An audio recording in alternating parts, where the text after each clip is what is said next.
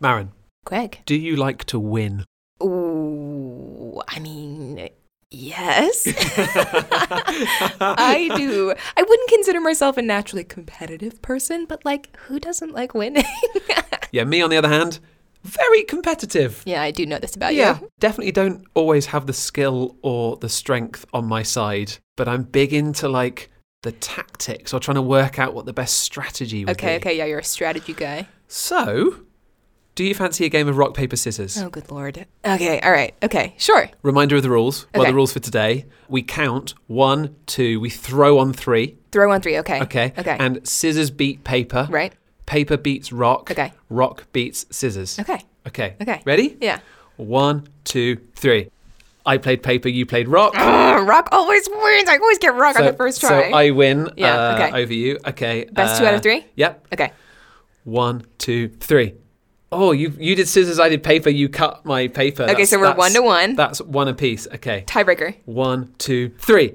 Yes! Damn I it. did paper, Maren did rock. That does the rock. Okay, Greg nice. wins. I'm bummed. Okay, so there's strategy here, right? Rock is seen as strong and forceful, so it's a popular first choice.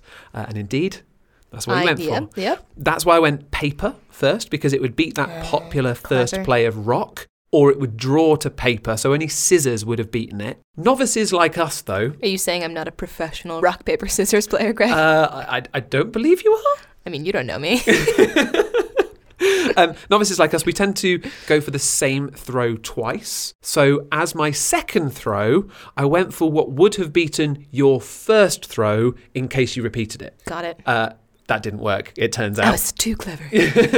So that was us at 1 apiece. And then what happens is often someone subconsciously goes for what would beat their own previous throw. Oh my gosh. So a good tactic is going with what would have been beaten by your opponent's previous throw. Oh, geez, there's some mental And gymnastics hey, going on that here. worked on the third one. But what I want to know is, what would happen if we played more than best of 3? Say we played best of 10 or we played best of 100, right? It's like some serious complicated strategy and psychology for such a simple game. And I will get to the reveal later on of what one should do if playing multiple games. I would love to know. Of I'm rock, on the paper, edge of my scissors. seat. And I also want to go through a brilliant puzzle as well. It's called The Prisoner's Dilemma, Ooh. which I want to get your thoughts on. Today's podcast is all about winning. Or more specifically, something called game theory. But which games? All games? The theory of gaming?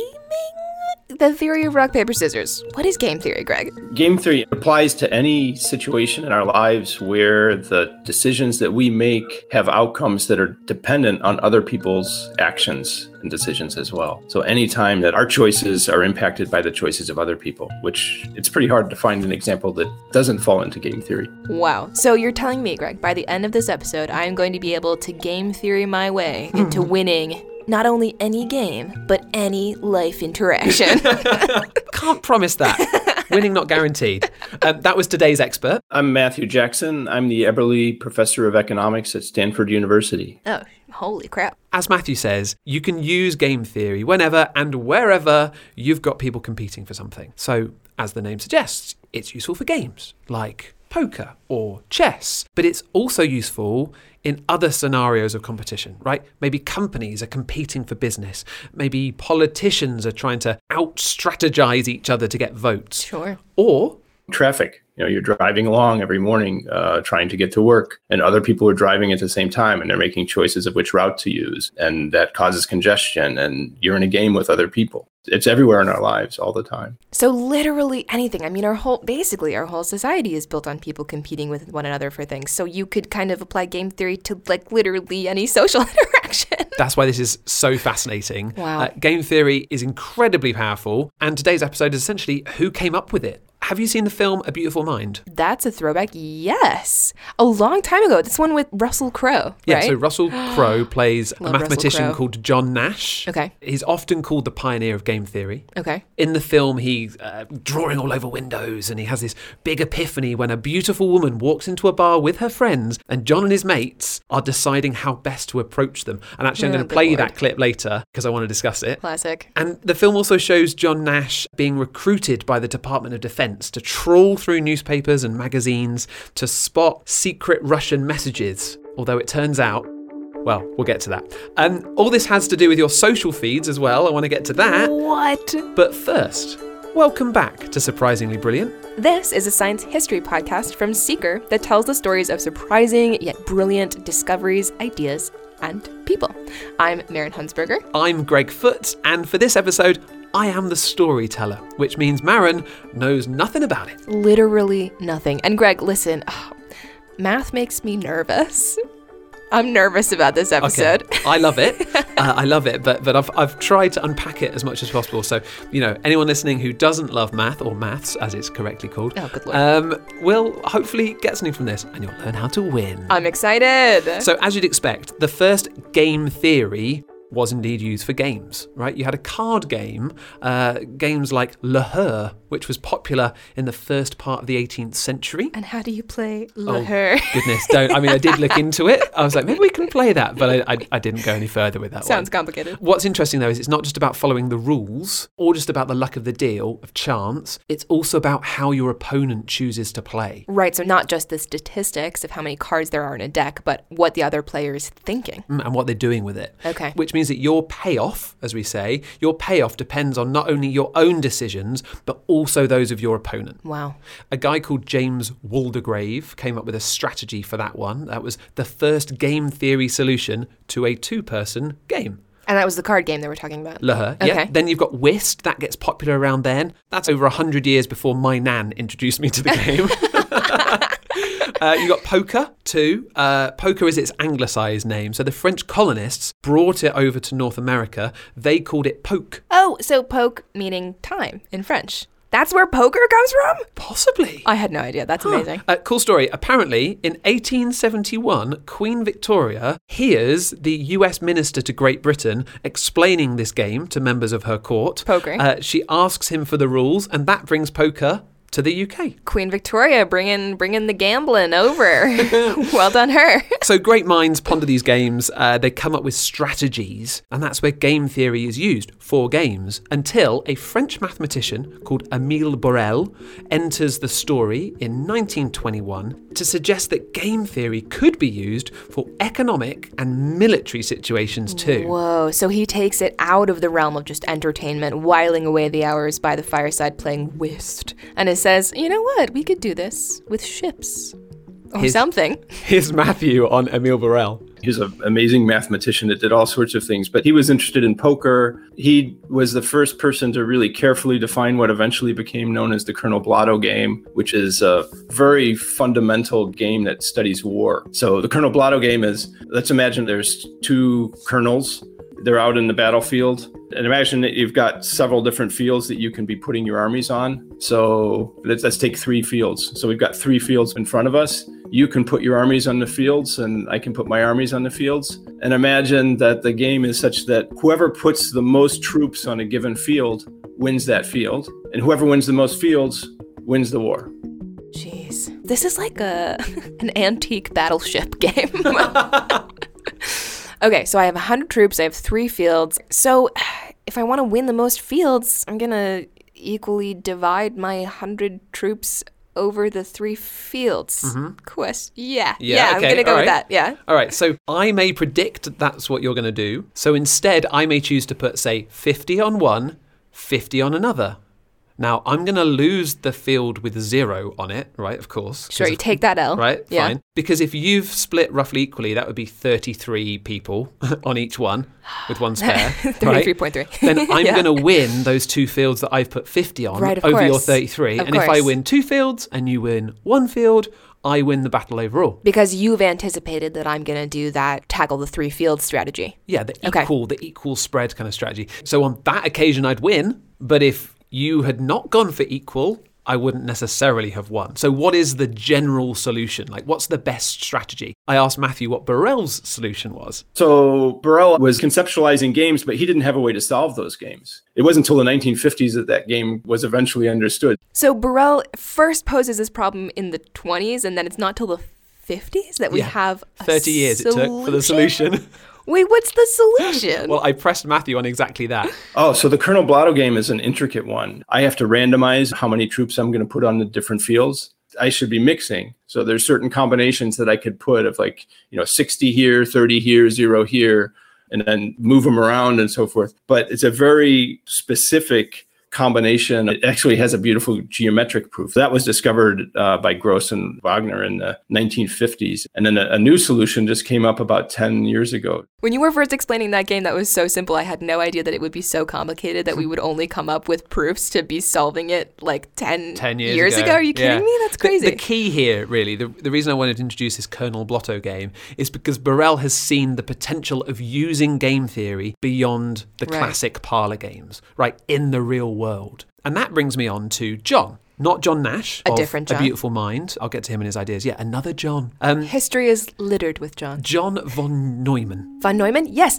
I know him. We talked about him last season. Computer guy, mathematician guy, brilliant guy, responsible for computer architecture. And it turns out he was actually a polymath. He's known for many contributions in mathematics and is considered one of the greatest mathematicians of the 20th century, but he was also involved in quantum mechanics and the Manhattan Project and physics. So just like a really casual guy then. Didn't contribute much. Yeah.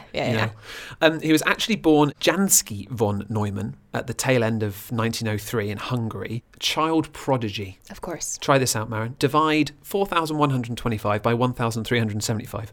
No. That's a no from me. Jansky could do that at the age 6. You're kidding. He could also chat in ancient Greek.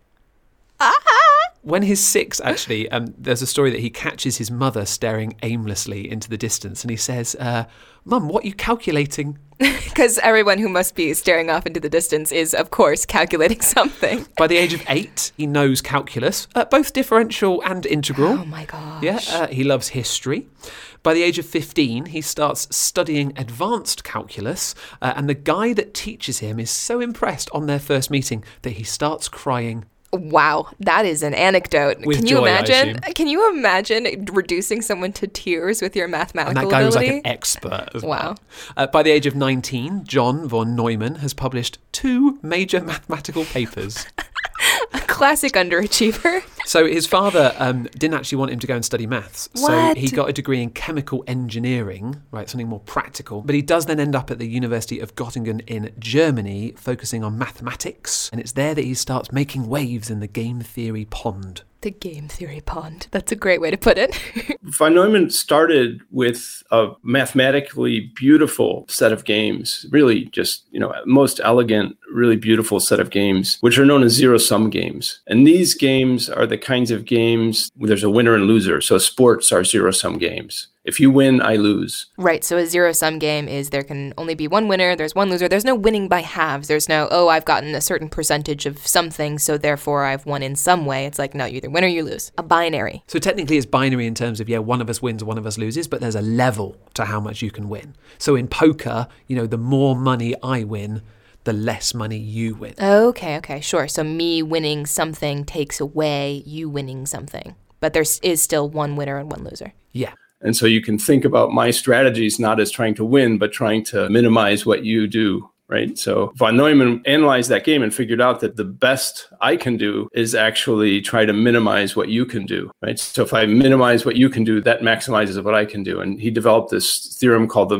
min-max theorem. It proved that there was a solution to these games, so you could make predictions about what's the best strategy for each person. That's so funny. When he said mini-max, I was like, that sounds so cute. And then I realized it's because mini is short for minimum and then max is short for maximum. That makes sense. So von Neumann is the one who comes up with the solution that we've been looking for. Well, he proved that there was a solution to these types that of it even zero-sum games. exists. Yes. So he publishes this minimax theorem in 1928, and it has the rather understated title of Fundamental Theorem of Game Theory. Not pulling any punches on that one. So in it, he says that for any of these types of zero-sum games, if both players know everything that's going on, you can find something called equilibrium. Okay. Equilibrium in that setting is when we get to a situation where we're both following the optimal strategy that makes our payoff as high as possible and the other person's payoff as low as possible in a zero-sum game. Okay, let's recap. Okay. So a zero-sum game, one person wins, one person loses. One person can win more than the other person. So he came up with this mini-max theorem that says that basically I'm not trying to, of course I'm trying to win, but I'm trying to maximize my winnings, minimize your winnings in order for me to win. And he proved that there was a solution to these bunch of zero-sum games, right? So here's these games like chess and poker and stuff, there will be a solution, an optimal way to play these games to win the most you possibly can.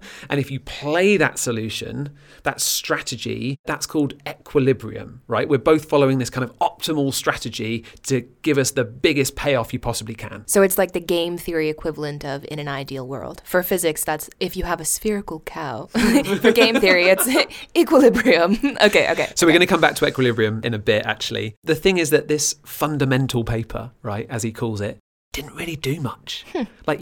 Fellow mathematicians are interested in it, sure, but it's his next publication that really causes much bigger waves in this game theory pond, right? In fact, it gets him on the front page of the New York Times. News was quite different in that day, I'm assuming. That's fascinating. Also gets him into the world of nuclear war. Oh, geez. It will also take us to John Nash and A Beautiful Mind. Oh, exciting. But first, it's time for a break.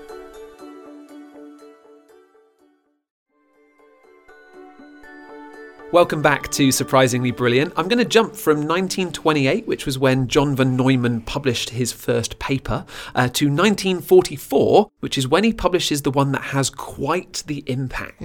So in those intermediate 16 years, John marries a brilliant economics student, Marietta Kövesi. She's a big presence in the social nightlife of Budapest. They have a daughter, Marina, but eventually they break up. I read that was because John is focused on his maths more than the home life. He gets really interested in poker, just as Emile Borel had done 20 years ago. And also, just like Emile, John realizes that poker is not just about probability. He starts thinking about the idea of bluffing, right, which is obviously a big thing in poker.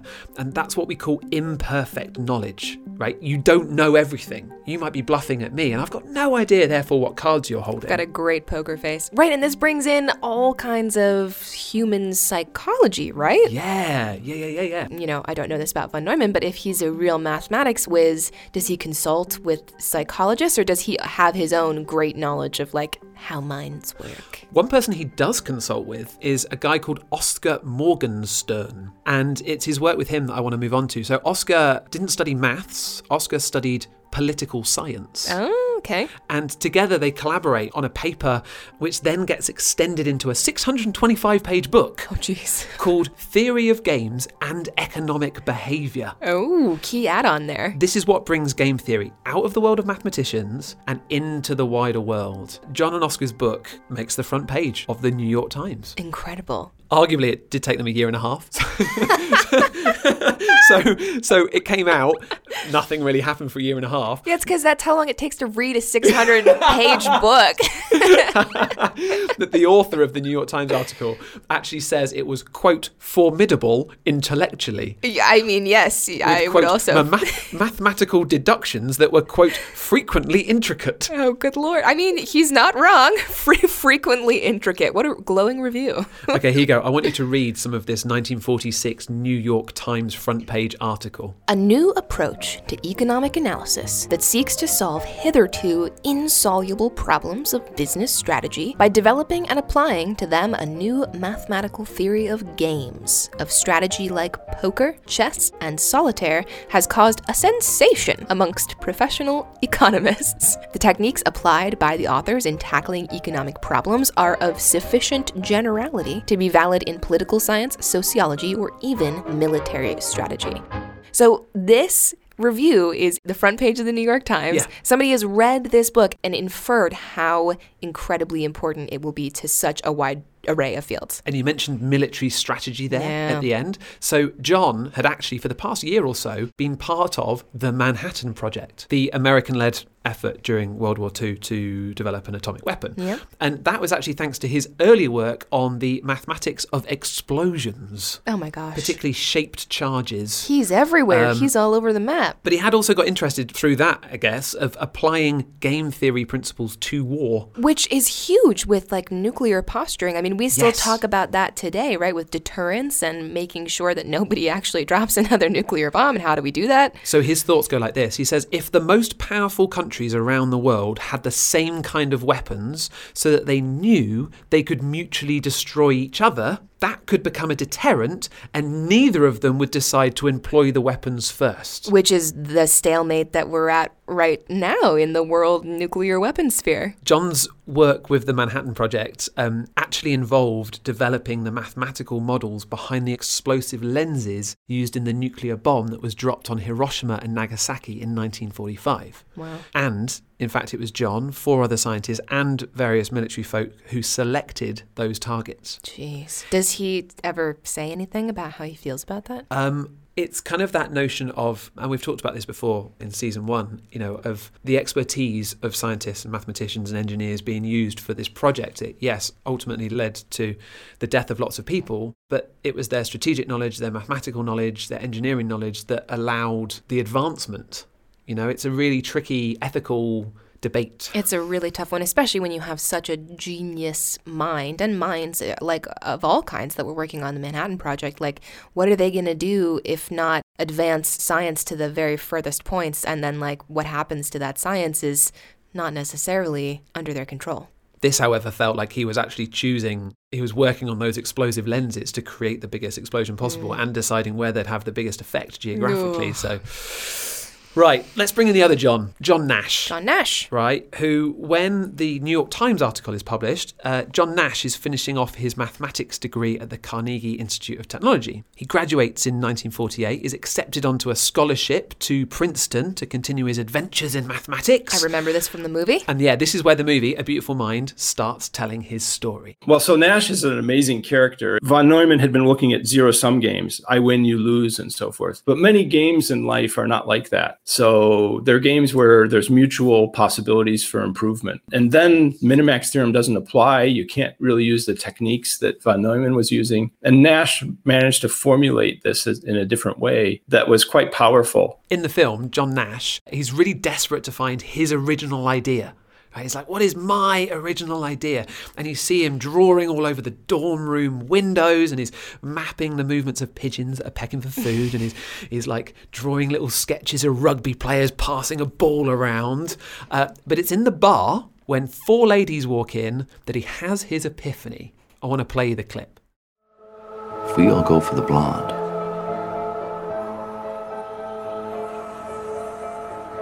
we block each other.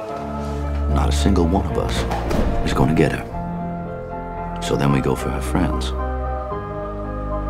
But they will all give us the cold shoulder because nobody likes to be second choice. But what if no one goes for the blonde? We don't get in each other's way, and we don't insult the other girls.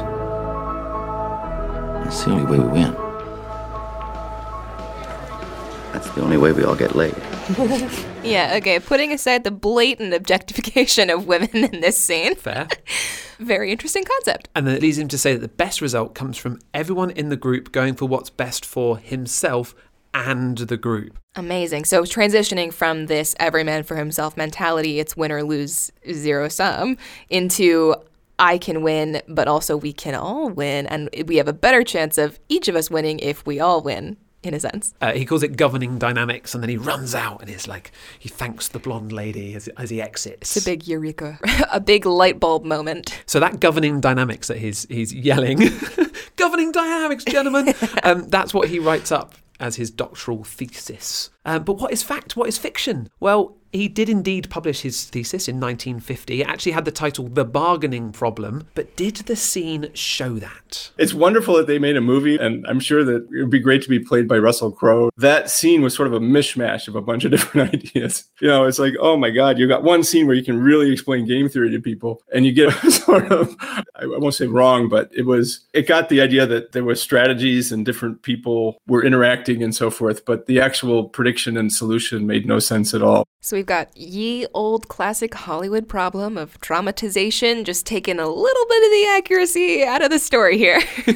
I've actually got some YouTube comments that were below that clip. Oh, amazing. I mean, YouTube comments always come in clutch, either with like something really horrible or also something really great. These are my favorite type of YouTube comments. They're like nerds. So I'm going to give you them actually to read. Yeah, I'm going to give you them to read in a bit. But let's first get our heads around what the bargaining problem is all about. Okay. There's two main veins of game theory. One's called non-cooperative, and that's the kind of game theory that was set in motion by the first work of von Neumann and Minimax and so forth. And then there's what's known as cooperative game theory, and the bargaining problem is part of that. So just as an example, we have a group and we're trying to divide up some resources. How do we divide that up among the team members? There might be some stars on our team that are vital and really important, and then there's other players who are more replaceable and less vital to the team. Who should get what amount of the prize money? That's sort of the bargaining problem. Okay, so does what it says on the tin. Got it. And that's in opposition to the competitive model, which is where von Neumann comes in, Minimax. We've got this winning and losing. Yeah, so John Nash's thesis tackles this cooperative type, right? Essentially finding fair ways to share resources like prize money or a restaurant bill,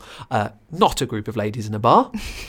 That same year, which is 1950, John publishes another paper, another big idea in the other world of game theory, non-cooperative, that world, aka competitive. Got it. It's revolutionized the application of game theory in economics and in social sciences generally. Wow, quite a statement. It's known as Nash's equilibrium.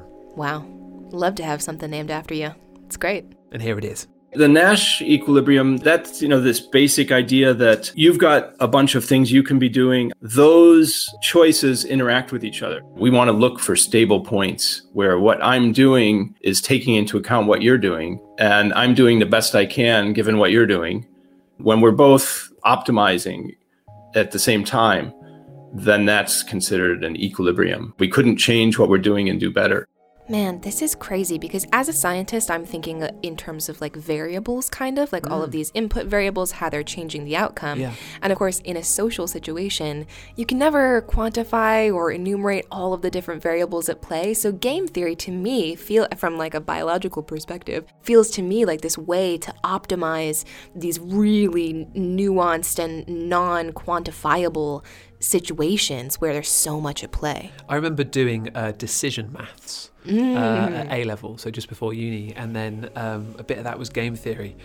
Optimizing paths and if you got to visit these many houses on these many islands, how should you go about doing so? Right. And a bit of this game theory stuff about strategy, and it's just I think it's awesome. It's totally fascinating. It's super interesting. And the fact that there is an answer, there is a solution to some of these, just kind of blows my mind. I'm going to show you what a Nash equilibrium is using a brilliant brain bender that is The Prisoner's Dilemma. First, though, those YouTube comments on that beautiful mind. I'm so ready. Okay, here you go. Okay, so Jerry Liu has a very valid criticism where he says, in this clip, John Nash is using backwards induction. It's not the Nash equilibrium. The Nash equilibrium occurs in a simultaneous game in which this scenario isn't. There's steps to this courtship, whereas a real Nash equilibrium would take place if all of them decided to approach at once. Great criticism, Jerry. And then we've got Tony G replying to Jerry saying, I don't see backwards induction. Neither can I see an equilibrium. If they would agree on going for the brunettes, everyone would have an incentive to deviate and go for the blonde. It's a prisoner's dilemma, actually. Okay. And then we have user, best name of all time, Soup of Possibilities, who says, it does, however, beautifully illustrate the concept that collaboration will produce better results than competition. Thank you, Soup of Possibilities. So all three of them together have sort of cohesively come to the conclusion that this isn't perfect, but it does this, it doesn't do this, it doesn't do this. And they're dropping these knowledge bombs, right? Classic. With Nash's equilibrium, the prisoner's dilemma. Amazing. I love YouTube. Have you ever heard of the prisoner's dilemma? I feel like I have. It's like it's often presented as a riddle. Yeah. So I had also heard of it, but I didn't know the solution. So what I'm going to do is I'm going to tell you the puzzle, okay, right, the riddle, then we'll take a break for us all to ponder the solution. Oh, thank God. Okay. Okay, all right. So I've taken this version from William Poundstone's book, Prisoner's Dilemma, with a few Greg tweaks. Oh, I love it. Cue funky riddle underscore. Two members of a criminal gang are arrested and imprisoned. Let's call them Alan and Bethany. I was going to ask you if they had names. A and B. There you go. Perfect. Each prisoner is put into solitary confinement with no means of communicating with the other. The prosecutors lack sufficient evidence to convict the pair on the main charge, but they have enough to convict them both on a lesser charge. The prosecutors decide to offer each prisoner a bargain. And they do this simultaneously, so without the other one knowing as well. Each prisoner is given the opportunity to either betray their fellow gang member, which means that they testify that it was the other person who committed the crime. It was them, not me. Or, second option, say nothing. And then they still both run the risk of being convicted of the lesser crime. Well, let's work through the possible outcomes. Okay. And the prison sentences for each. So there are 3 possible outcomes, okay? First outcome, they could both betray each other. Now, if Alan and Bethany each testify that it was the other person who committed the crime, they're going to each serve 5 years in prison. Okay. Second outcome, one person betrays and the other person stays silent. Ouch. So if Alan betrays Bethany and says that she did it, but Bethany remains silent, then Alan is going to be set free and Bethany will serve 10 years in prison. What a snitch, Alan. Likewise, if Alan remains silent but Bethany betrays him, Alan will serve 10 years in prison and Bethany will be set free. Got it. Which leaves the third and final outcome is that they both remain silent. Now, if neither Alan nor Bethany say anything, essentially if they cooperate, although they wouldn't know that they were doing so, if they both remain silent, they will each serve a lesser sentence of 2 years. Oh, wow. Okay. What should they do? Whoa. I'm going to leave you to ponder that during the break.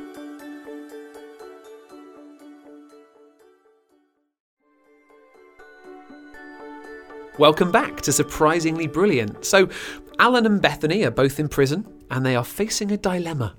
Do they betray the other and say it was their fellow gang member who committed the crime, not them, or do they stay silent? If I say I'm Alan, just for the sake of hypotheticals, I want to minimize my possible prison sentence. So ideally, in the best possible of worlds, I would have no prison time, 0. Mm-hmm. So of course, I would consider snitching on Bethany. Yep. Obviously. But is the risk that she also snitches on me high enough that I'm willing to stay silent for the least, like the second best option, which is the 2 years, right? So I have to maybe assess how risky that is. And you can't communicate. Right. So how do I know? I feel like both people banking on not snitching is the way to go. But you also have to know, is Bethany the kind of gal who's not gonna break under prison? I love this. Right? Okay, all right. So what would you do? Okay, I mean, it totally depends on the other person. I mean, that's also a different question to what should somebody do? Was it? Okay, if it were me and you, Greg, and we were doing this, well, it depends on what we've done. But I would like to think you wouldn't rat me out. So I would probably stay silent in the hopes, in banking on the fact that you would also stay silent, and then we would both only get 2 years. Okay. I don't, yeah, okay, I'm going to stay with that. Right. The best option for you, of course, is if the other person stays silent and you betray them, right? Then you walk free. But if they realise that too and they opt to betray you, then you've each betrayed each other 5 years each. So perhaps you better stay silent, because if they also stay silent, you only get 2 years each. Exactly. Right? That cooperation would lead to the least total for the two of you, right? Kind of collectively. But the dilemma is that if you stay silent, hoping they decide to do the same, and instead they betray you, you serve 10 years, they walk. Awful. What is the Nash equilibrium for this, right? What is the choice that leaves you better off no matter what your opponent decides to do? I would love to know. I have a best strategy, which is to confess no matter what. By confess here, Matthew means betray, right? So the best strategy, he says, is to confess that it was the other person, not you. Oh no, be a snitch no matter what? Oh. And so the equilibrium is we both end up confessing. We'd like to, before we go into our separate rooms, say, look, whatever you do, don't confess. I won't confess either, right? right? But that's not an equilibrium. Once you get in that room, you're facing long-term in prison. If I happen to confess, it's in your interest to confess. And that's the unique equilibrium point. And that's sort of a very strong, stable point in that game. Okay, so instead of my idea of like just banking on the fact that the other person isn't gonna snitch, you actually have to bank that they are going to snitch. Yes, dear listener, if you're ever in this scenario, your best bet is to betray the other person. That is the stable Nash equilibrium. Oh my God. Okay, wait, does anywhere in this come in like human psychology just because we're bad at having each other's backs? I think it's purely mathematical, strategic, deciding that choice that leaves you better off no matter what your opponent does. So you're not reliant on the other person in that equation. This scenario, the prisoner's dilemma, is often credited to an Albert Tucker in 1950. It's said to be his way of making the work of two Stanford psychologists, Merrill Flood and Melvin Drescher, a bit more accessible. But there are some people who suggest that actually it was made up by John Nash, who was Albert Tucker's grad student. Ooh, a little bit of intrigue there. That wouldn't be the first time that somebody's PI has taken a grad student's work and put their name on it. Back to John Nash then, because we need to figure out if he was indeed the pioneer of game theory, as he's often called. I also want to have a look at the role that game theory is playing in our modern lives as well. We'll get to that at the end of the pod.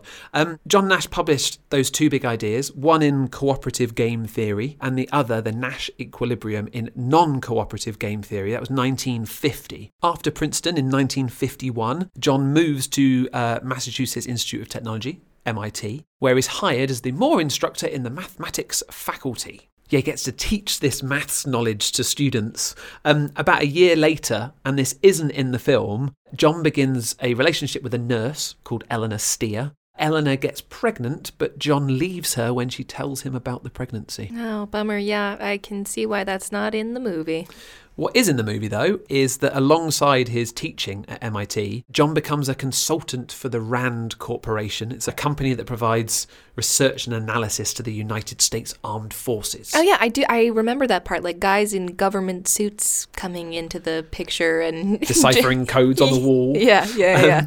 So the hope is that game theory can be applied to global nuclear strategy in the face of nuclear war, which, as Matthew says, makes sense. It'd be better off if none of us had to arm ourselves, right? But if you don't arm yourself and I do arm myself, then you're going to be in trouble if we're in a Cold War. And so, the arms race that was going on in terms of nuclear weapons had some elements of a prisoner's dilemma. Yeah, man, I think nuclear deterrence is so fascinating because I'm like a staunch pacifist, right? And I don't think anybody should ever, use nuclear weapons on anybody, obviously. However, the problem remains people have them. And so how do you then keep everyone from using them? And it becomes this incredible standoff. It kind of throws back to what von Neumann was saying, about that notion that if we know everyone does have them, then no one's going to want to use them because they're going to come back at them. Another part of John's personal story that isn't in the film happens in Santa Monica in California in 1954. John is in his 20s and he's arrested. It's part of a sting operation targeting homosexual men, and John is arrested for indecent exposure. Jeez, yeah, Hollywood definitely didn't include that in the movie. And, no matter what actually happened, it stands as such a good reminder that being gay, or at least not straight, was criminal up until not too long ago. Like, it was legalized in the UK in, 1967, I think. I should say, the charges are dropped, but it does lead to him being stripped of his top secret security clearance. Oh, jeez. And being, therefore, fired from the RAND Corporation. Man, what I wouldn't give to know what actually happened. Did somebody set him up in Santa Monica to get arrested? Maybe because of his work with the government?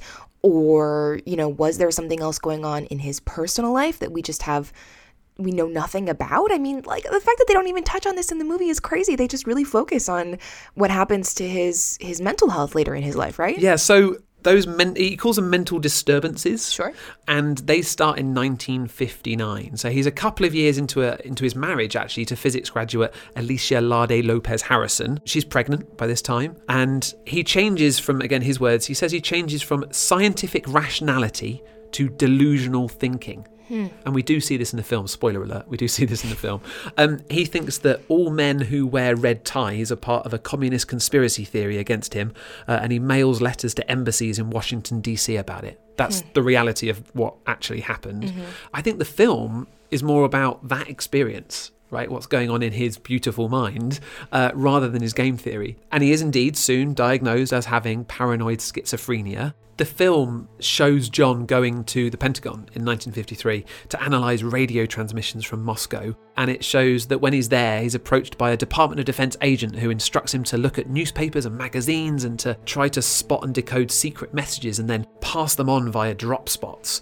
And spoiler alert about this whole bit of the film, what you realise when you watch the film is you start to realise that the people John sees, so this agent from the DOD and his roommate and that roommate's niece, they don't exist. They're all in his head, which is actually a bit of artistic license from the film director because John didn't ever see anybody. He only ever heard voices. Okay, so yeah, definitely a dramatization. And you know, it makes me think all the time, and I've thought this since reflecting on this movie, is do you think a movie would have been made about John Nash and game theory and equilibrium if they hadn't had this element of suffering or this dramatic mental illness that people like to really either vilify or romanticize? You know, the fact that this story was even made into a movie shows this bias that we have in society and what we want to remember and stories we want to tell. A bit of exploitation, you know, it makes me feel uncomfy. I think that's a super astute point. I think that, no, I don't think they would have told this story, converted it into a film. It's true that he had paranoid schizophrenia and he was indeed admitted to hospital in April 1959. Here, have a read of this. This is what he later writes about that period of his life. I spent times of the order of 5 to 8 months in hospitals, always on an involuntary basis. When I had been long enough hospitalized, I would finally renounce my delusional hypotheses and revert to thinking of myself as a human of more conventional circumstances and return to mathematical research. In these interludes of, as it were, enforced rationality, I did succeed in doing some respectable mathematical research. After my return to the dreamlike delusional hypotheses in the later 60s, I became a person of delusionally influenced thinking, but of relatively moderate behavior, and thus tended to avoid hospitalization and the direct attention of psychiatrists. Indeed, after 1970, he is never committed to a hospital again. Wow, that makes me so sad that he has to police himself in such a way that because hospitalization was so traumatic and he didn't want to be readmitted, and just the lack of adequate help that we could offer people suffering with this at that time. Yeah, he does. I did read that, you know, and lots of people have talked about this, that he doesn't think he would have had those ideas had he not had a brain like that. That's so interesting to me because I feel like there's always this debate around, does one need to be mad to be a genius? And something that stuck with me for a long time is somebody talking about Van Gogh, and how Van Gogh was obviously like a very disturbed person, and you know, his life ended prematurely and he went through a lot of suffering and cut off his own ear, but he was obviously also this incredible artistic genius. And somebody responded with like, oh well, if we had ever treated Van Gogh with antidepressants, we wouldn't have the Starry Night. And somebody, you can't make up those narratives though, can you? And I loved the response. Somebody else said, no, he would have had 10 more Starry Nights. Oh yeah. Do you know what I mean? Like, I think one can never equate, you have to be mad to be genius. There are so many different confounding factors. Totally. I've got 3 last things to round out John's story before we look at game theory now and reflect on how it got here and who indeed was its pioneer. 2 of these things are wonderful. 1 is not. So in 1978, John is awarded the John von Neumann Theory Prize for his discovery of the non-cooperative equilibrium, the Nash equilibrium. The 2 stories intersect. It's so great, isn't it? So this is John Nash meeting John von Neumann, but sadly not meeting physically. John von Neumann has died by this point. He died in 1957, likely of bone cancer that some suggest he got from the radiation he was blasted with whilst watching the atomic test on Bikini Atoll while he was with the Atomic Energy Commission. Lots of people did during those tests. We just had no idea. Yeah. Here's the big one for John Nash, though. 1994, he receives the Nobel Memorial Prize in Economic Sciences for his work on game theory. No way. Oh my gosh, that's so great. I'm so glad he gets recognized. And he shares it with 2 other game theory mathematicians who extended his work. We should give a nod to John Harsney and Reinhard Selten. Okay, nod, yes. John gets to pull on his tux and he receives the award at the Nobel Prize ceremony, which is held every year at the Stockholm Concert Hall on the anniversary of Alfred Nobel's death. And that is the final scene of A Beautiful Mind. Yep. However, the final scene of John's story occurs 14 years after the film comes out. On May the 23rd, 2015, John and Alicia are in a taxi in New Jersey and the driver loses control of the vehicle, strikes a guardrail, and John and Alicia are sadly killed. Oh my gosh, that's tragic. What a legacy he left behind, though. And in fact, that legacy was way beyond what he imagined, as Matthew Jackson told me.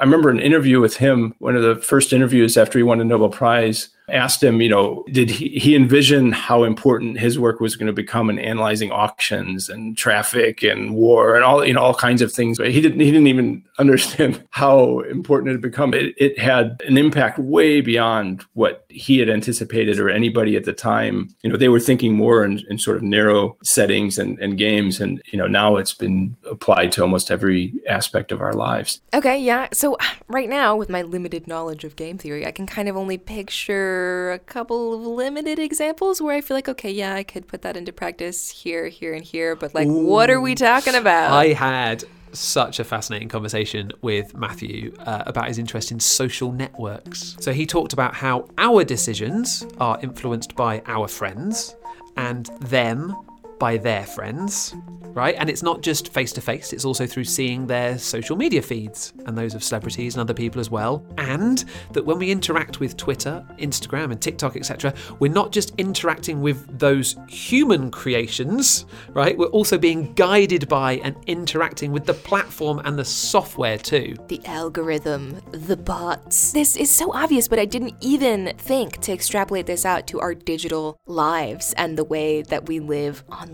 I mean, doesn't it just get exponentially more complicated when we introduce these digital networks? Heck yeah. Right, here's more from Matthew. That's really the frontier now of game theory, because now we're thinking about interacting human systems and algorithms, and the algorithms affect how the humans behave, the humans affect how the algorithms behave. And that's important, not just in looking at things like social media and information spread, but also, how do we get self-autonomous cars on the road when there's still people driving and people crossing streets, and that's a giant interacting system. And if you don't know some game theory, you're going to make some mistakes in designing those systems, right? So these are kinds of things where, you really have to understand the system as a whole and understand those interacting parts to really do well. And so I think game theory is a very important tool in our lives in these kinds of levels.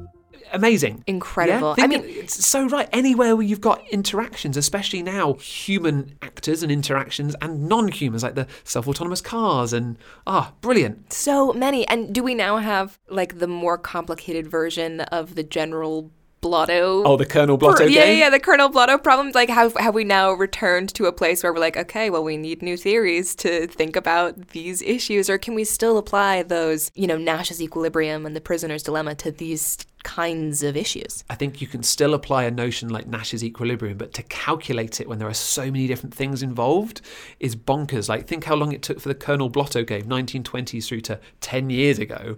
It's going to be... We're going to need a quantum computer to get there. Matthew has a book, actually. It's called The Human Network by Professor Matthew O. Jackson. I'm going to get a hold of that and read it because that sounds amazing. Me too. Writing that one down. So there we have it, the birth of game theory and where it's being applied right now. One final question then. I'm ready. Who do we credit with the birth of game theory? Who was its pioneer? Was it John Nash? Was it John von Neumann? Was it Emil Borel? I feel like everything in science, you can never point to one person and be like, you're the winner, you get the medal. It's it takes years, decades, generations of improvements and building on each other's work to get to what we have today in anything. Yeah, for sure. One of those YouTube comments actually said, with due respect to Nash, his paper is just an extension of von Neumann's minimax theorem to probabilistic strategies. Yeah, fair enough. It's just an extension. I wanted to know what Matthew thought about this.